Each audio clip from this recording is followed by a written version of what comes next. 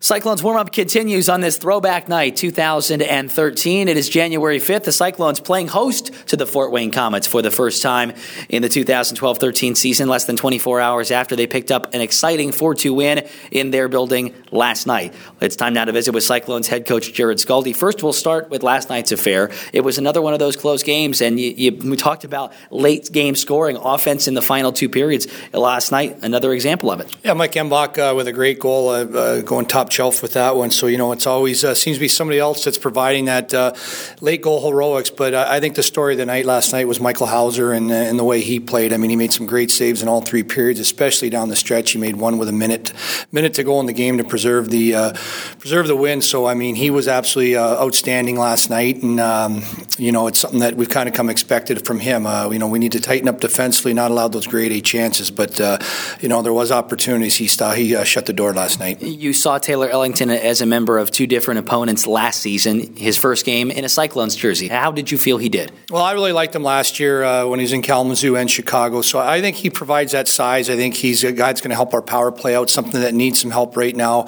I think he can play in all situations. Again, the power play, he can kill penalties, he can be physical. He's a great teammate. And I think that was the biggest thing for me when, doing some research on Taylor, found that he's a great guy in the locker room, a guy that'll fit right into our room. It seemed like Fort Wayne was moving the puck pretty well in the neutral zone. How do you feel like you want to shut them down tonight, maybe doing things, whether differently or not, from a night ago? Well, I think we just got to get more in sync. I think the forecheck we want to do in the neutral zone requires all five guys to be on the same page. If one guy's not on the same page, that's when holes start being exposed. So I think tonight that's something that we're going to talk about before the game here and make sure that our F1 and F2 are on the same page and our F3 is going to be supporting them. I think one of the things that is impressive to me is you look at your goals against per game, and really your shots against are right up there as well. This is a team that has been playing short-staffed on the defensive side of things. That's a credit to Matt McDonald, but it's also a credit to everybody else in your locker room as well, buying into your system, doing what you expect of them. Tell me about what that's meant to you. Well, it's meant a lot. I think it's something of great pride to be one of the best teams in the league with goals against average, and it's something that we talk about. It's something that we continue to try to improve on. I liked our team early on. We were blocking a lot of shots. I think it's something that we got to get back to is sacrificing the body to a man. I think we had a stretch there, especially early on, that everybody was getting in shot lanes, and regardless of position or who they were definitely blocking shots. So we want to get back to doing that, protecting the middle of the ice, and again, taking that pride and being one of the best teams in the league with goals against. Speaking of block shots, I know that one of your biggest shot blockers still on the shelf, Matthias Lindstrom, but health and guys being sick and in and out of lineups has made your roster look a little different every night. What does it look like tonight? Well, we're going to add Dan Eves. We had the flu running through our team a little bit here, and Dan got hit the hardest. So he didn't play last night, but he'll be in our lineup. And Josh Burkholz took a hit along the boards last night. I think he got a shift and a half, and that was it for his night. It's something that we're going to have to monitor day to day. So those are the only changes. And Brian Foster is going to be getting the start again.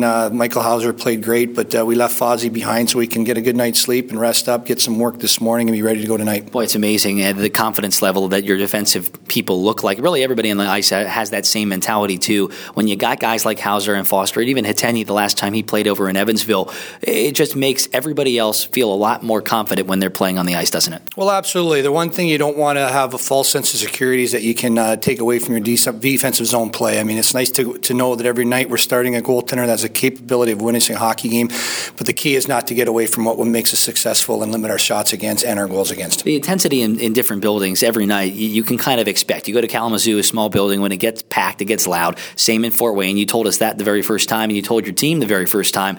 They're going to put a lot of butts and a lot of seats, and so it's going to get crazy. Tonight, in your building, it's going to be exactly that. Crowded, throwback night, teddy bear toss night. It's going to be amped up out there. Energy-wise, how do you prevent your team from getting overamped? Well, I think we got a good group in here. We got a group of guys with some leadership and stuff like that. I think this is something that we don't have to worry about being overamped. I think it's something we talk about every game as our start, coming out in the first 5 minutes, playing hard, and I think this just plays into our favor. Certainly, it's a situation, and we'll get away from the hockey, but the idea of a teddy bear toss. It's one of those interesting situations for a coaching staff, maybe the players too, after that first goal was scored, hopefully early, that the momentum that you picked up immediately dies because of the teddy bear toss.